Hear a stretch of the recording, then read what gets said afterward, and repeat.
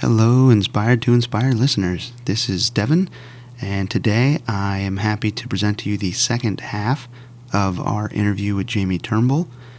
We're excited for you guys to listen to this and give us some feedback on it. Jordan and I are also excited about collaborating and thinking about some of the things we want to do and go ahead and produce for 2020. Some people we want to interview, some topics we want to hit.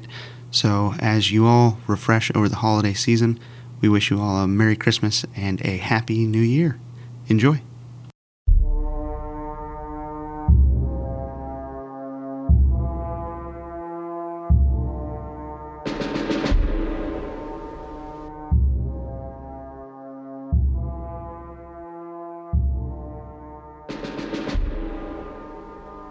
One of the reasons I was there is just because subconsciously I wanted to belong. And I said it several times, but yeah. I think even if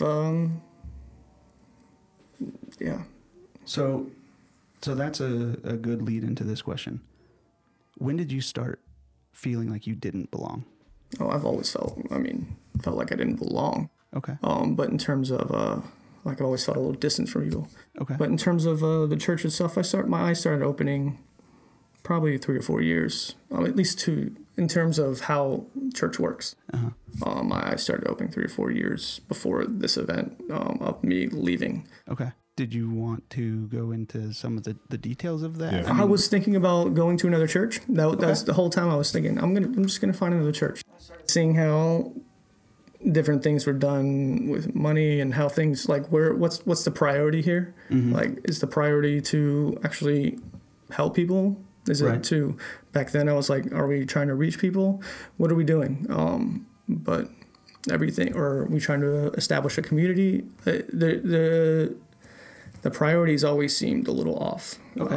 In terms of putting money into buildings and all these things. And why can't we go out and actually, like, one Sunday a month, go out and help people? Like, sure. Mm-hmm. or something. Those were my thoughts at the time. Absolutely. Since then I realized there's not really much ability to do that in the church's current conception, at least the way I see it. Okay.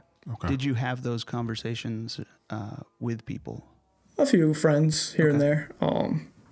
Some had left, some had gone to other churches. Not necessarily left the faith altogether. Okay. But gone to other churches, or maybe some people in the church, within the church. Yeah, because I've found through my experience, and Jordan, you probably would agree with this, a lot of people, well, because we talked about you writing this out, and that this is a rare thing. And like I said, I'm not saying this lightly. This took courage to do. Yeah. Okay. Regardless of what some people may or may not have actually said about you. This took courage. It was an emotionally draining week after that.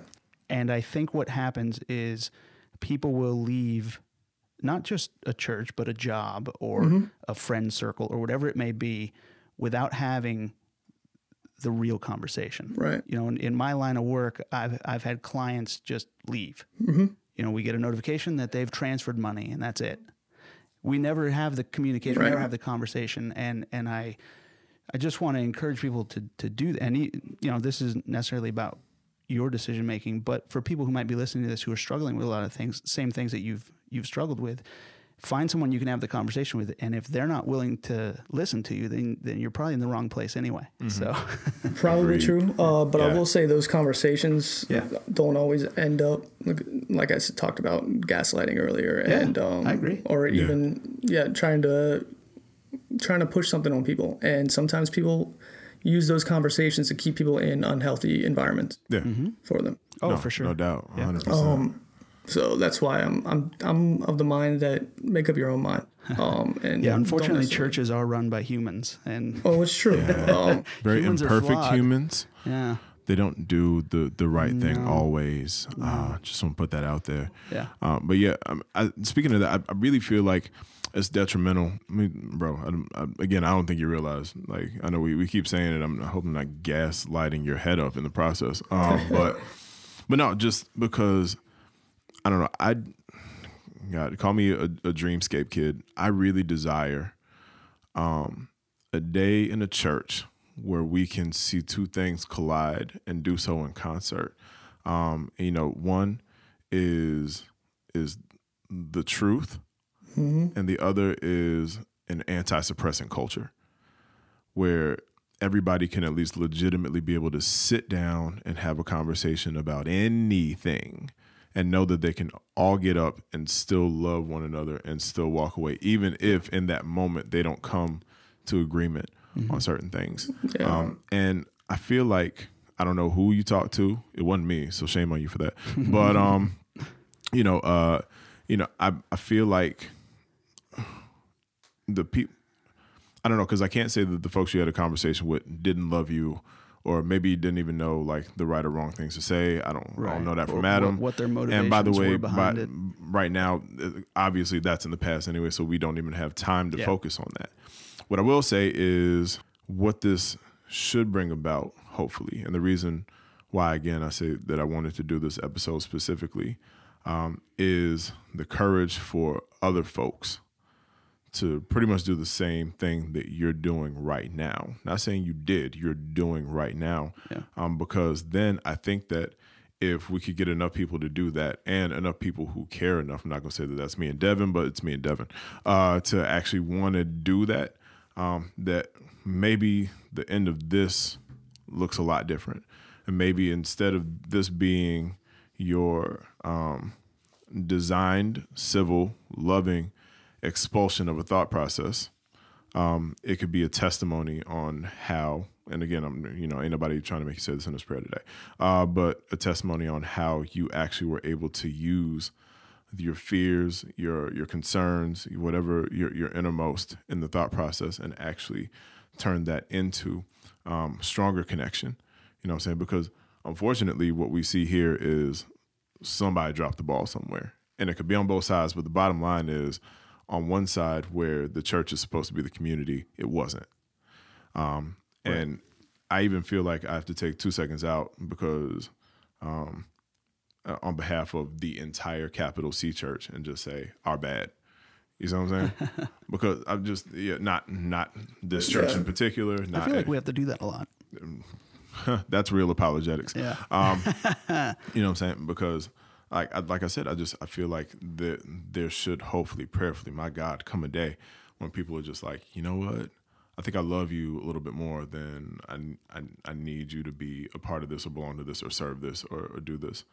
Because I feel like that would be the hugest difference maker in the history of man and the church. Yeah, I think that's kind of a harder thing it's easier to say but it's actually kind of impossible, I think. Because if you come to a point where like the law in itself, which I came to believe is bunk, then you don't want to be held to it. The law by God's law, or like Mosaic law, or Ten Commandments, or even so you kind of. Yeah, I mean, obviously, if you don't believe in the core tenets of the church, then the rest of it doesn't necessarily matter. Well, right. I'll beg this question though, just the one. We've got the 10 in the old. What about the 2 in the new? The 2 love God and love people. Yeah. I mean, yeah. I mean, it all depends on your definition of God at that point. So. Okay. Right. Is it the Hebrew God, or is it some other manifestation of it? So, and I'm of the mindset that it could be a million things. I'm not one to say what's right and wrong, but I am one to say that the image that people give it. Well, that commandment specifically is mentioned by Jesus, so it's pretty clear which God it should be according to him. Right. But I hear what you're saying. Yeah. Then you go into the point of like the accuracy of the Gospels. So I mean, all those things kind of go into this wasn't some kind of emotional decision to leave, although there was emotion in it. Yeah. It wasn't. I spent a lot of time, and it was painful to leave. I hope everybody, if any of my friends hear this, I hope they actually know it was painful, and it's been a painful process for me. Yeah. So. Okay. No, and I think we can sense that through this. I think one of the things that Jordan's trying to express, and that I would try to express as well, the apology for the capital C is because if you choose to leave, no one should have any problems with that, and it shouldn't be as painful a process as it was. because there should have been steps made to where there was a mutual discussion, or at least an openness where you could have felt like you were heard, your concerns, even if the answers you got weren't the answers that you were looking for, would have, again, no one's convincing you to have stayed or whatever, but it doesn't feel like you even got a fair shake in a lot of the things that you had. A lot of things up. I didn't really vocalize to everybody. A lot of the, I was kind of doing it in private. Okay. But I knew at a certain point that what I believe was very dissonant. Like if I were to maintain these relationships, if I were to stay in this community, it would be inauthentically, or I would feel like they were, because if you are living with somebody and if you're hanging out with somebody or anything, and they're in their mind, they think, well, you should be doing something else. That's not acceptance. I mean, doesn't everybody think that though? I mean, sort of, but it's still not acceptance. You can, if somebody came up to me and came out as gay, and I was a Christian, like a church-going Western evangelical Christian, and somebody said, there's going to be a dissonance, and they're going to be defensive because they know in their heart of hearts that I believe that they're wrong, living in sin. That they're So one of the interesting things that you brought up, because the way you start out your post is talking about how you went to a gay pride event, and you had experienced an acceptance and an authenticity among the people who were there, and you said that you simply just felt love and no judgment. Right. Did you feel that when you first started going to church? I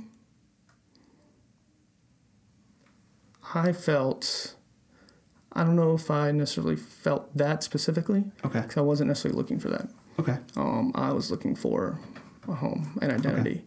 Okay. And so at a certain point when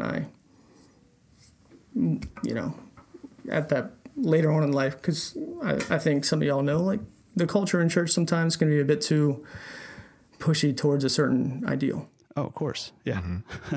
Right.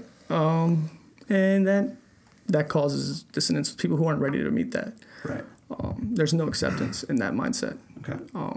I guess the only reason I asked that is because the feeling that you got there obviously was an emotional feeling, an emotional sense of belonging, an emotional sense of a community coming together with similar sensibilities and an understanding of who they were and an ability to just kind of be their true selves, which you said you don't feel the church does that. And I certainly don't disagree with you, because yes, when you step into a church, even if you don't believe in God, you're going to feel like there's judgmental eyes on you. So I totally get that.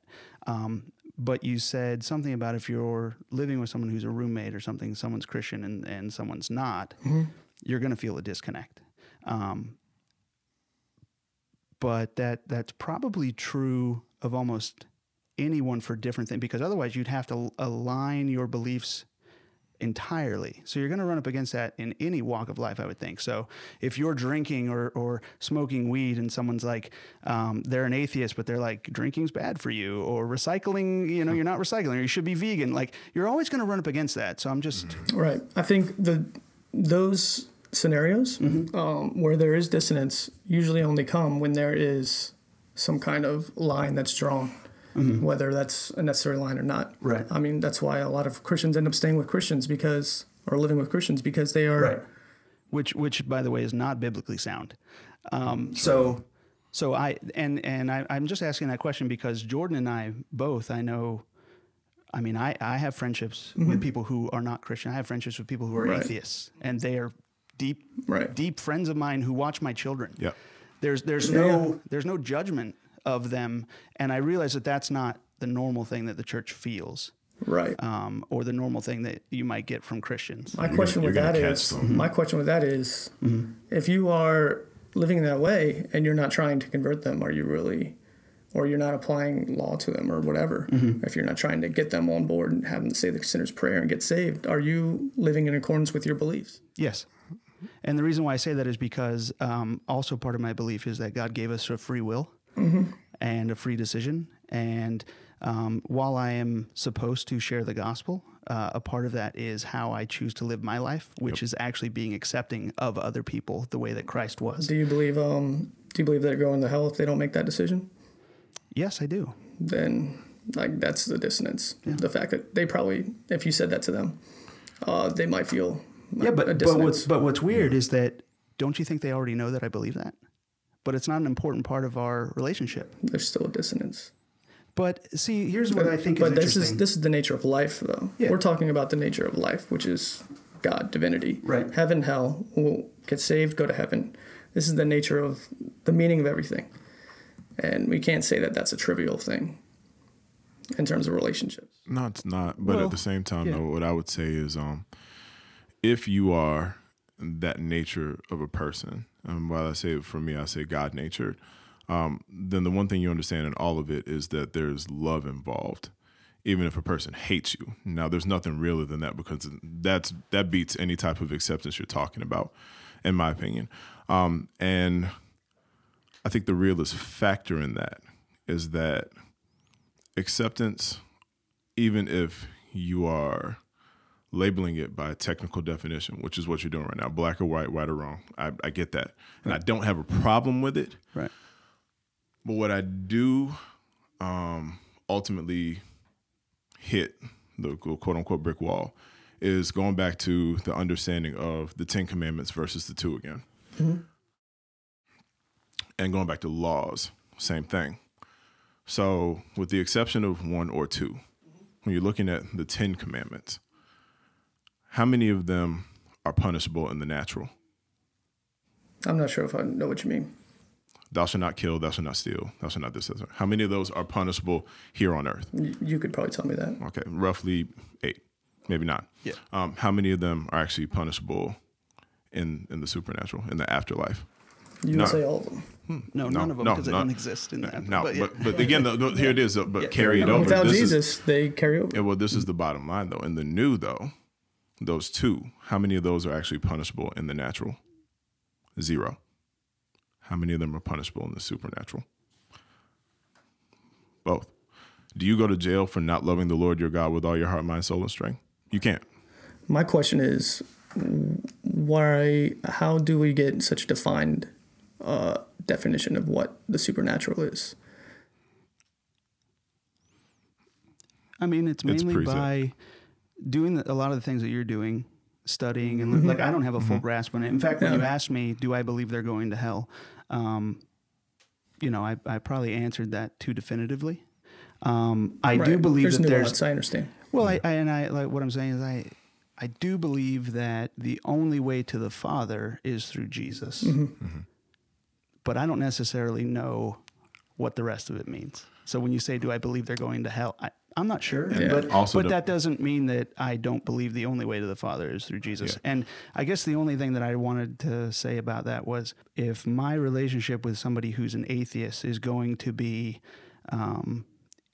in jeopardy as a Christian, because I believe that they're not going to the Father, or don't believe the same thing I believe, then at the same time, they should also not want to have any kind of relationship with me, because now I believe something they don't believe. And that's where I think it's a slippery slope, because ultimately, if they don't believe in God, what do they care what I think? Right. And then I'll compound on his note right quick, though.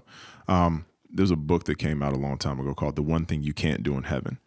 And the bottom line in the book was, the one thing you can't do in heaven is do missional ministry for people here on earth to try and get them to go there. Now, the one thing that helped me to understand, chill out. The one thing that you can't do in heaven that was set forth within me also gave this one finite truth. All we have to do is have a conversation with them, and then ultimately understand it's still up to them to decide. And whether or not they decide, if we've had the conversation, then I can't say that I can sleep peacefully at night, because I really would like to see them with me. But ultimately, those are the quote unquote terms and conditions. And the problem with saying that on the other side is there's always going to be terms and conditions. The terms and conditions for our lives can only be set forth by the destiny which we attempt to cast for ourselves. I can cast friends into my life. I can cast my relationship with a deity into my life. And then ultimately, that's the whole purpose and point of faith, And I think that's the one word that we all haven't said this entire hour. And who do you put your faith in? And again, that opens up the can of worms that probably nobody wants to open up at this particular point in time. But it is necessary, because eventually, no matter what you're seeking, when you do finally commit to that process, you have to understand that there are going to be a series of unknowns. And the unknowns that will eventually be revealed at some point in time, and we don't know when those are only going to be receivable and attainable by continued commitment to that faith.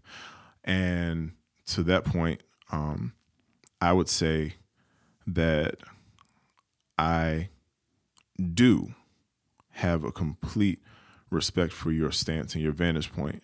Again, because wow, but also because if nothing else, you've taken the time to think out that process to come to your conclusion, and are probably still thinking it out to more to have a better grasp of why you feel what you feel. As a matter of fact, it was the last thing, but I would like to encourage you all, my friends, to know why you believe what you believe.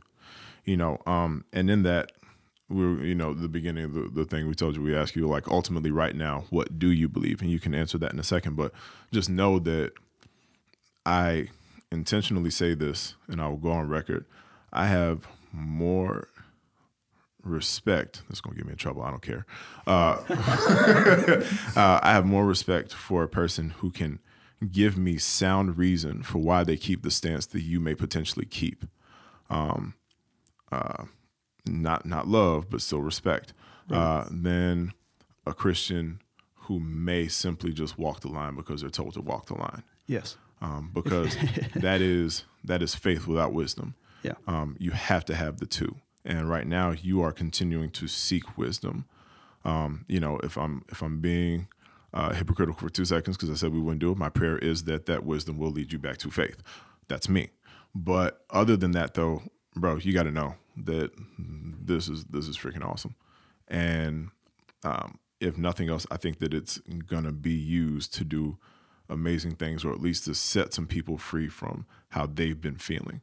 Yeah. Because I feel like it leads to a lot of the anxiety that is out there in the world. Yeah, for sure. Yeah. And I do think that when you put here, I encourage you all to figure out why you believe what you believe. I think that that's the most important question here. And I think that it's important to find the distinction.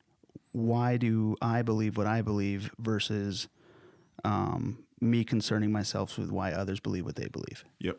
And I would find that as a distinction. So I think one of the questions I wanted to ask you was, so what's next for you in your learning experience? Good question. I've been kind of starting to become content with being in that place of not knowing much. Okay. Which I think, like I said earlier, there is I think nobody really knows as much as they think they do. Okay. And so applying more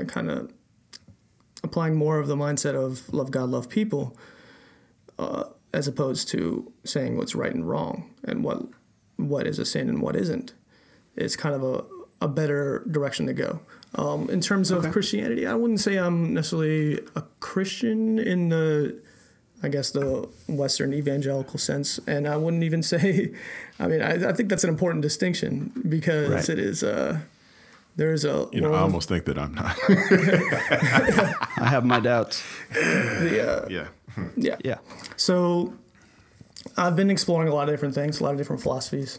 One thing I've been looking at is like Stoicism or Taoism, but that's more of like for lessons of life than anything. I'm totally content with not having a definition on my faith, if there is one. You said something interesting, trying to determine what's right or wrong, or trying to determine what is a sin. Mm-hmm.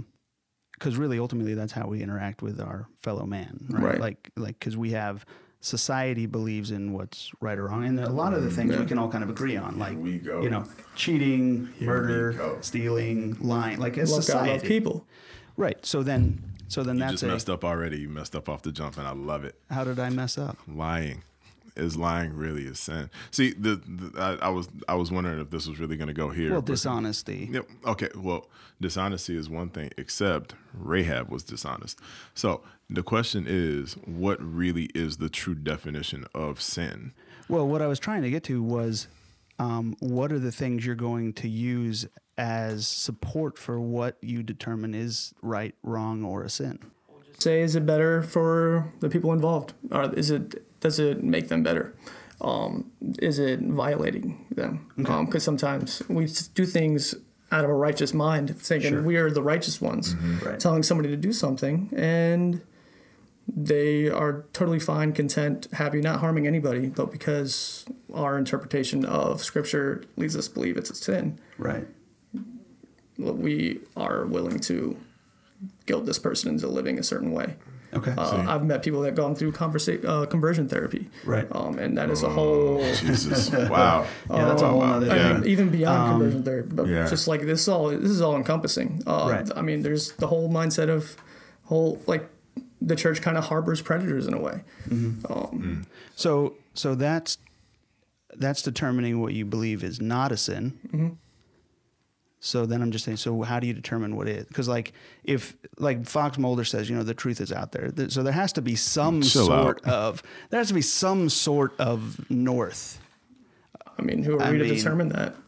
What is a sin? And is sin even a thing?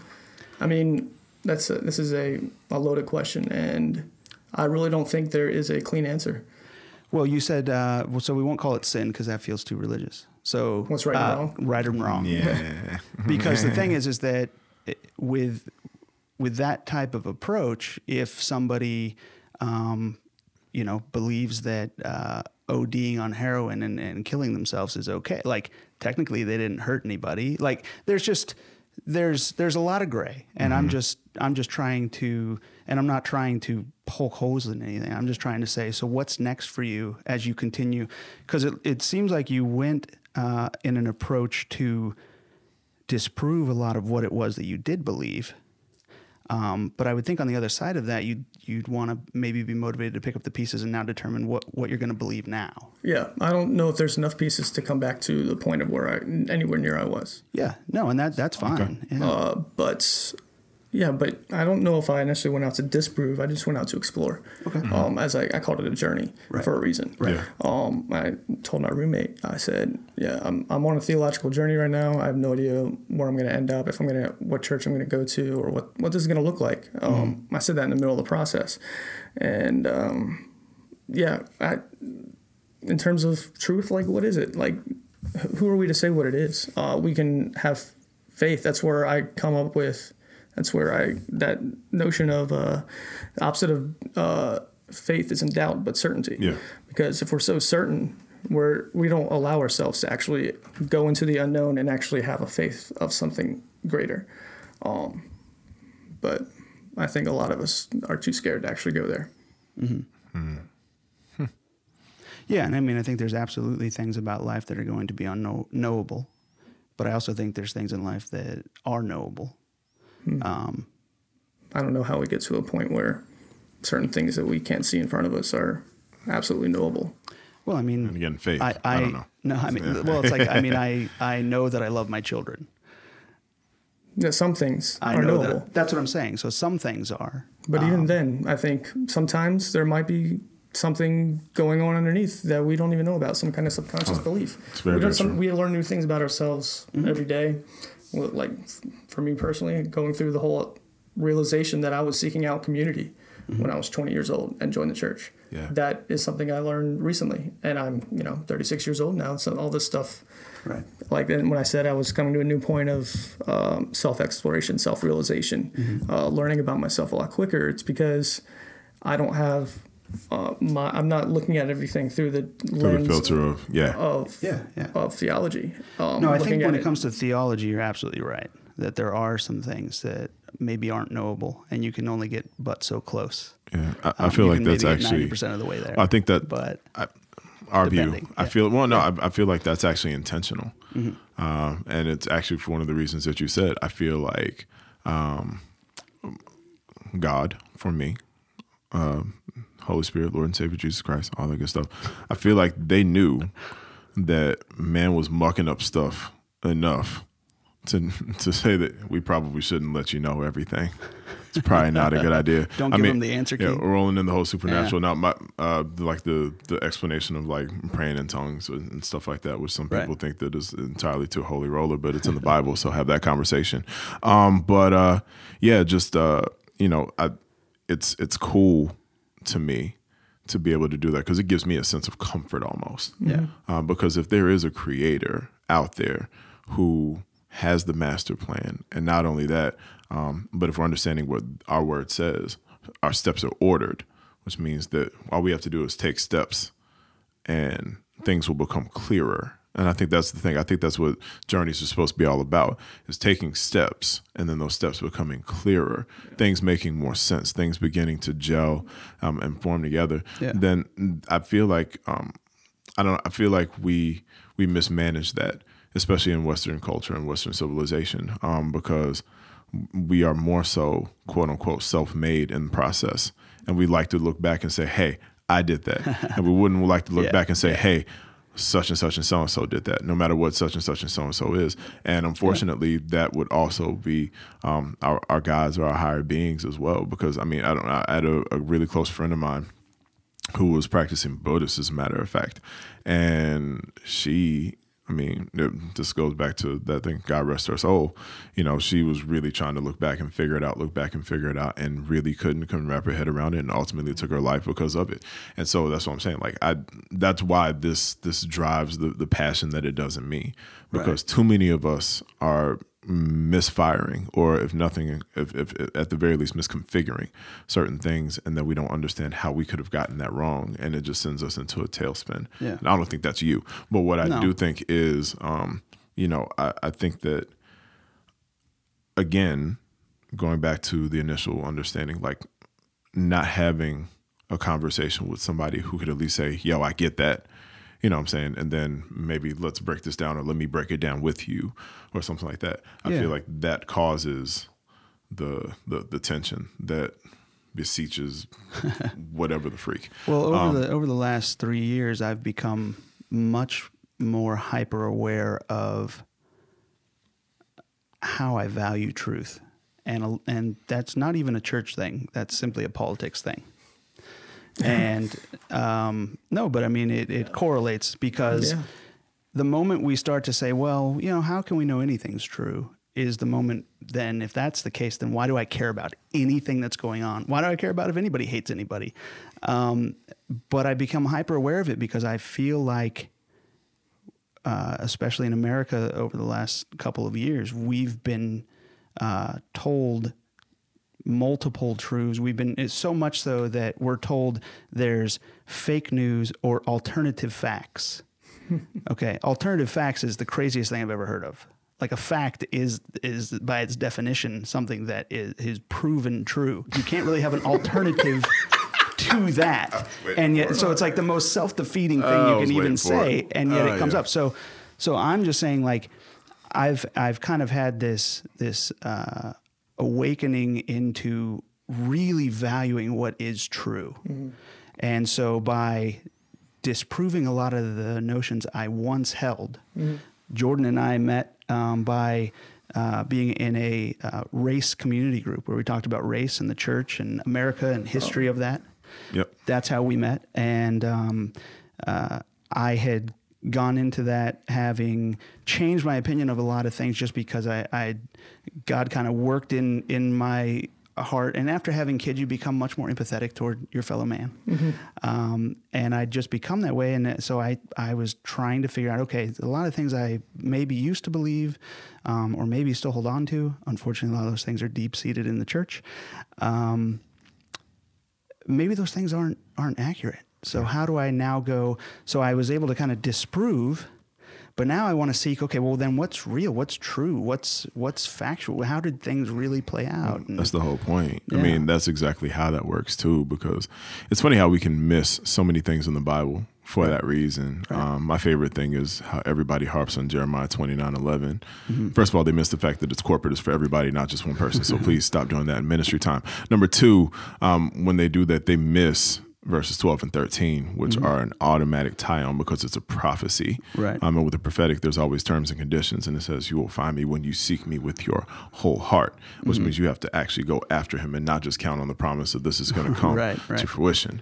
And to that point, I would say that for anybody who's out there, God, my professor's stuff is all over this one, but whatever. At the beginning of my class, every semester, my hermeneutics class specifically, I tell everyone that there is a word that they don't realize that they know, but they are it and they've been it forever, and it's called a presupposition.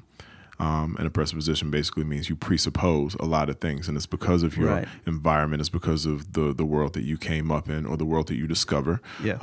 And how you develop your worldview. Yeah. And then what I do in a dramatic rage, I erase it with an eraser and then chuck the eraser, and I'm like, for the next 10 weeks, forget that you know this word and forget everything about yours.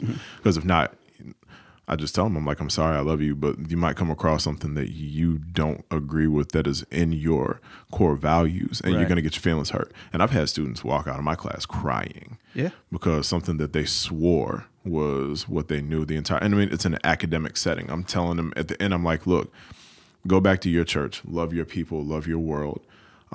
And just understand that eventually you may need to be open to certain things. You can still actually even participate in what they will call your polity, your way of doing things, your doctrine. It's perfectly fine if it's a part of a life-giving church, as long as they're not feeding you the wrong information for the wrong reason, which I know for you would probably spark something to say, hold up, wait a minute. Just because, in my personal opinion, if you're a part of one of those communities, if it's still life-giving, like, for example, the Methodist Baptist Catholic movement, where somebody sprinkles water on your head and your baby, somebody pours water on your head and your baby, or you have to make the decision yourself to be fully immersed underwater, the process of baptism. Like those videos where they're dunking those babies and they look Chill terrified. out, man. I love those. Chill out, man. Cool. Those things are actually freaking crazy. creepy, bro. But you know, if we're gonna sit there and argue about that instead of actually getting people into the church so that they can do it, then I got a problem, because we don't have time for that. We do have time to love people and create community with them. So at the end of the day, if that's what you decide you want to do, that's fine. But just understand, though, that when you continue to read the Bible, something may come up and you might be like, wait, hold on. That's not what we do. What is this all about? And then I beg you investigate it, and I beg that you exhaust your investigation to come to the conclusion that you can come to. And when you come to that conclusion, be okay with it. Because if not, then all you're going to do is rack your brain and everybody else's brain around you. To that extent, again, that's why I'm glad that you did this carefully. And you did this with, with every amount of detail that you could. And I know that it's a minute or an hour 18. We usually try and keep this to about 55 minutes to an hour. Oh, get out of here. That hasn't happened once. Yeah, I mean, it has technically, but it hasn't. I'm going to stay here all night. Hey. So, and I think one bonus of the reasons, material. No, go ahead. I know, right? One of the reasons why I asked, like, what's next is because you had mentioned in here that you had never been more, I think you said, passionate about kind of your journey of learning new things. Mm-hmm. And so, and that started roughly a year ago when you really started deep diving in. Mm-hmm. And so when I read that, I was like, man, he must be really on fire to figure out like what he's going to believe now. Because it sounded like you were very much wanting to find out what was true. Yeah. And so, and I realize that can take a lot of time, but I would just encourage you to, instead of taking a year and saying, okay, well, I've just determined that nothing's true. Just keep looking, keep learning, keep going through it. Because if you truly have that belief, then there's really no motivation to keep learning anything, I guess. It's not. I'm not saying nothing is true, and I think I was really uneasy to answer that question because there is truth. Yeah. But I also often think the truths that we hold dear aren't necessarily always true. Yes.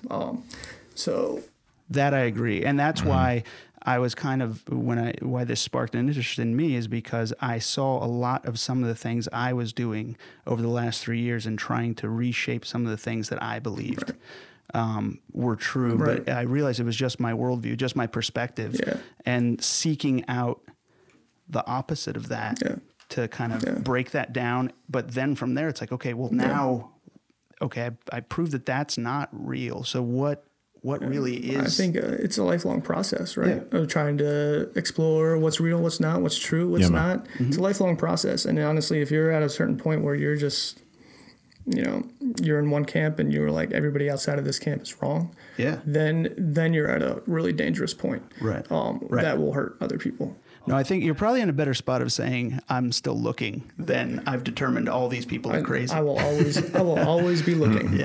But I will say that I don't want to call anybody crazy because, like I said, everybody's trying their best. Yeah. But I do feel, from my experience, and what I've heard from other friends that have been in similar situations, that there is a lot of cognitive dissonance that comes from the Western evangelical church, Yep. or even any kind of absolutist mindset, where where you draw lines where there don't need to be.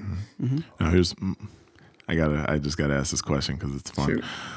What if you come across something that is just, I don't know what it would be for you, but what if you do come across something that is so absolute and you try and like poke holes through everything and it's just like, nah, bro, I'm here.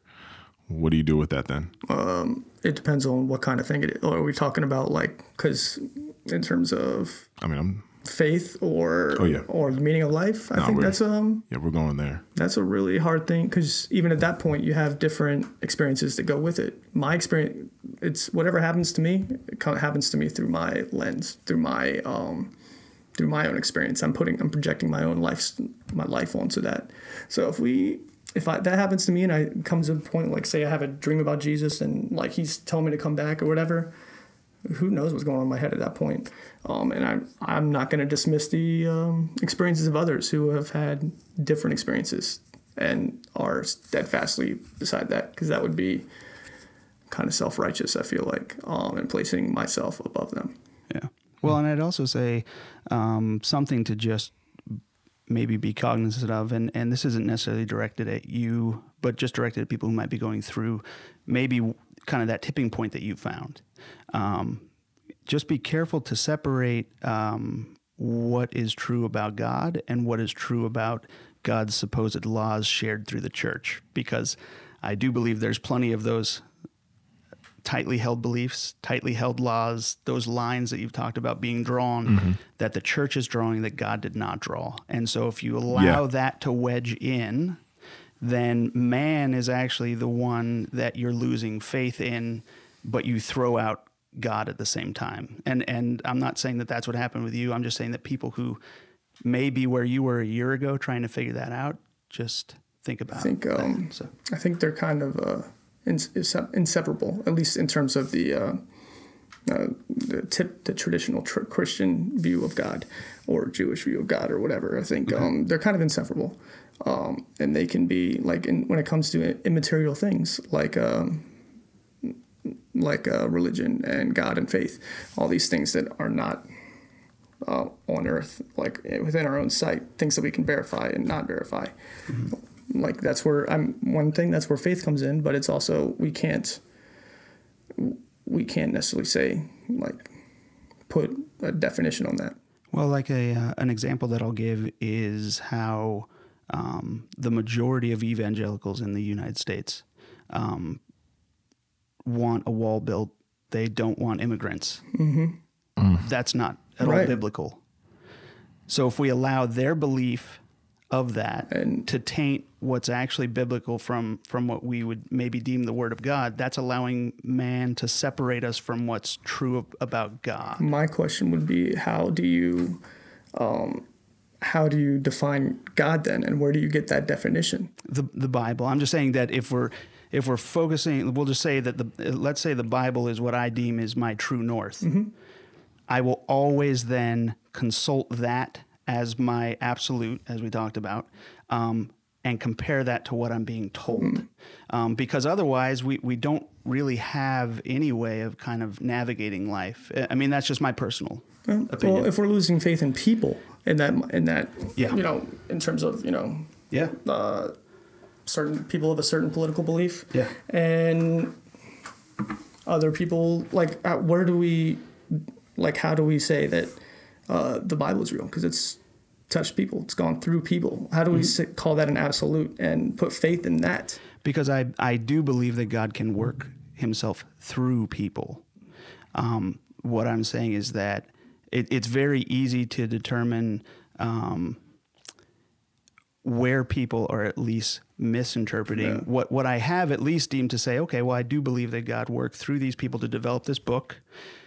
And now, that's fairly black and white. So if I do believe the Bible says this, and these people are not practicing this. Like, that's fairly easy to prove. I mean, it talks about, love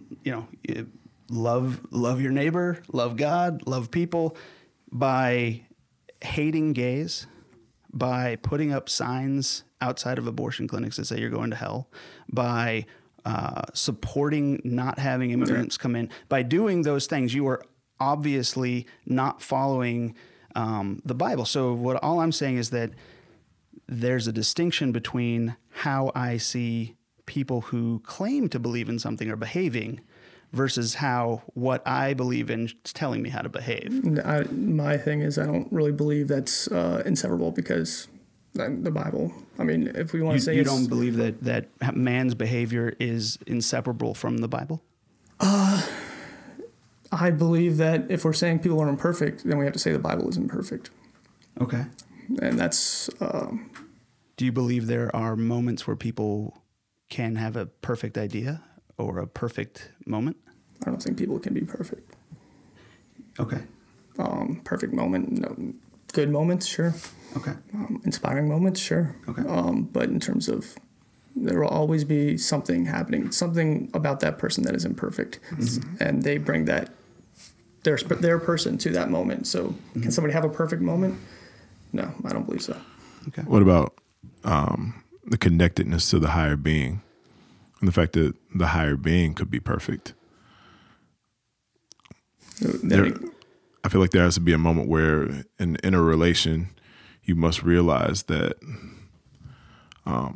whoever that higher being is supposed to be, there is a reason why they must have that established connection. And we'll call it salvation, because that's what it is. No one else can do that for the imperfect person but the perfect being. Right.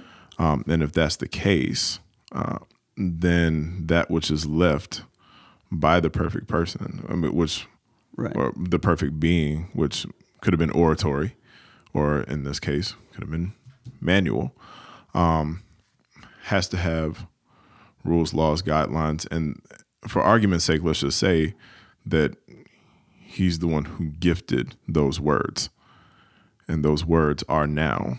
And I mean, yeah, this is all about to be, you're going to tell me everything you're going to tell me, and I'll be like, okay, I get that. But still, nonetheless, there was a process to ensure that everything that made the cut. You know what I'm saying? Like, it was a stringent process. Right. And it was a stringent process not based on what you would think that an imperfect man would desire be in there. Because if you check the material is not, it's not like a modern day history book where we know how the West was won, yeehaw, but they don't tell you about all the other stuff that happened behind the scenes. Like, you get the behind the scenes, you get the in front, you get the up, you get the down, you get the all around. And like I said, again, for me, I believe that brings a form of solace, because it reminds me that there's a life of grace that can be had if I actually pay attention to the words that are in the book and focus very well on living out the desired means that it has for my life.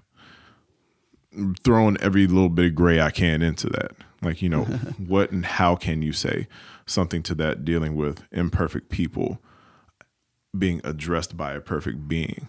Because if not, I mean, other than that, what do we have? We have that perfect being maybe speaking to them directly, and then all of them dying of a heart attack because the perfect being spoke to them.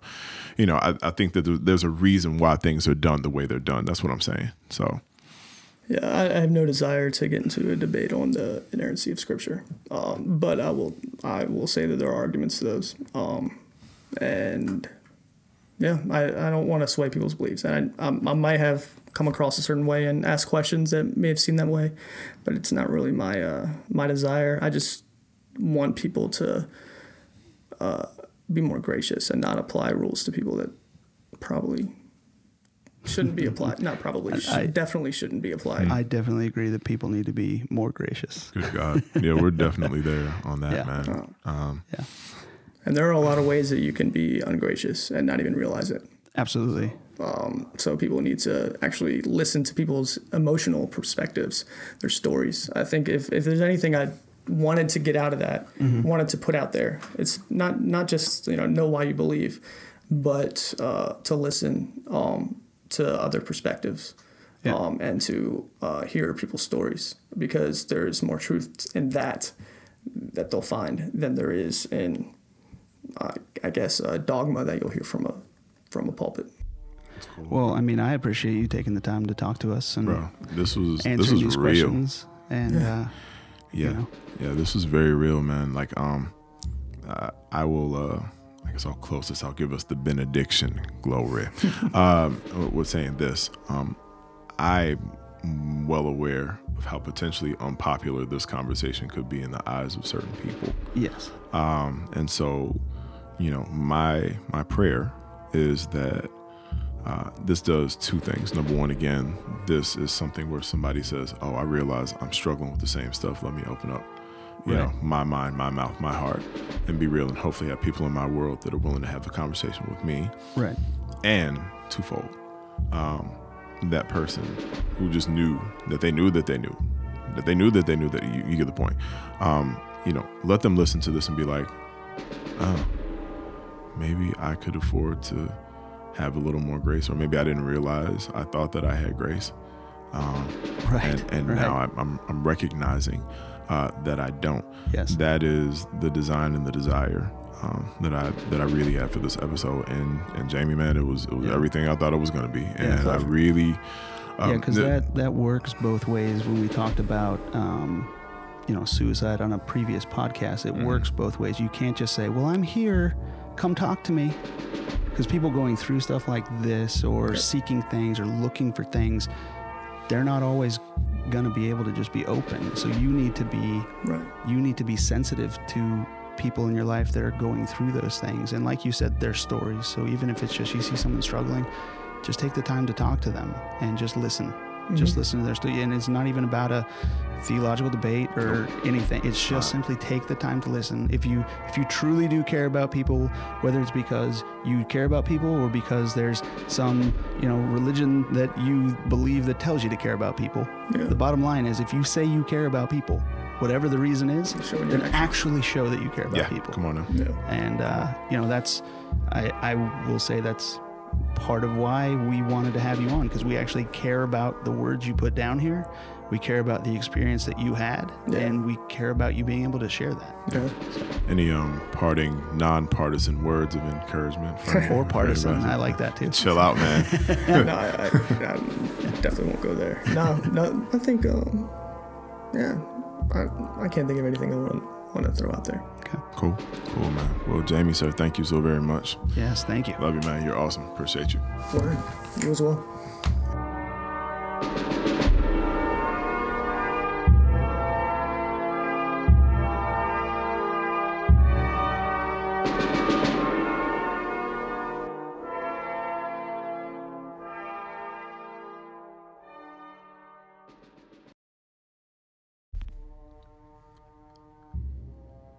Thanks again for listening to the latest and greatest episode of Eye to Eye. Please don't forget to follow us on FB, Inspired One Enterprises, on Insta at Eye to Eye Podcast. That's the letter I _ the number 2 _ the letter I Podcast. And of course, don't forget to subscribe on your favorite podcast platform. Leave those 5 stars and a generous review, because you love us and want us to be great, as we do you. Thank you once again for rocking with us. And remember, be inspired to inspire, because that's what the Inspired One does. Was that good, Little Bear? Did I do it? Did I do that? They're like the nice white people with the good voices? No? Just not gonna say nothing. Okay, fine. Thank you again, guys. See you next week.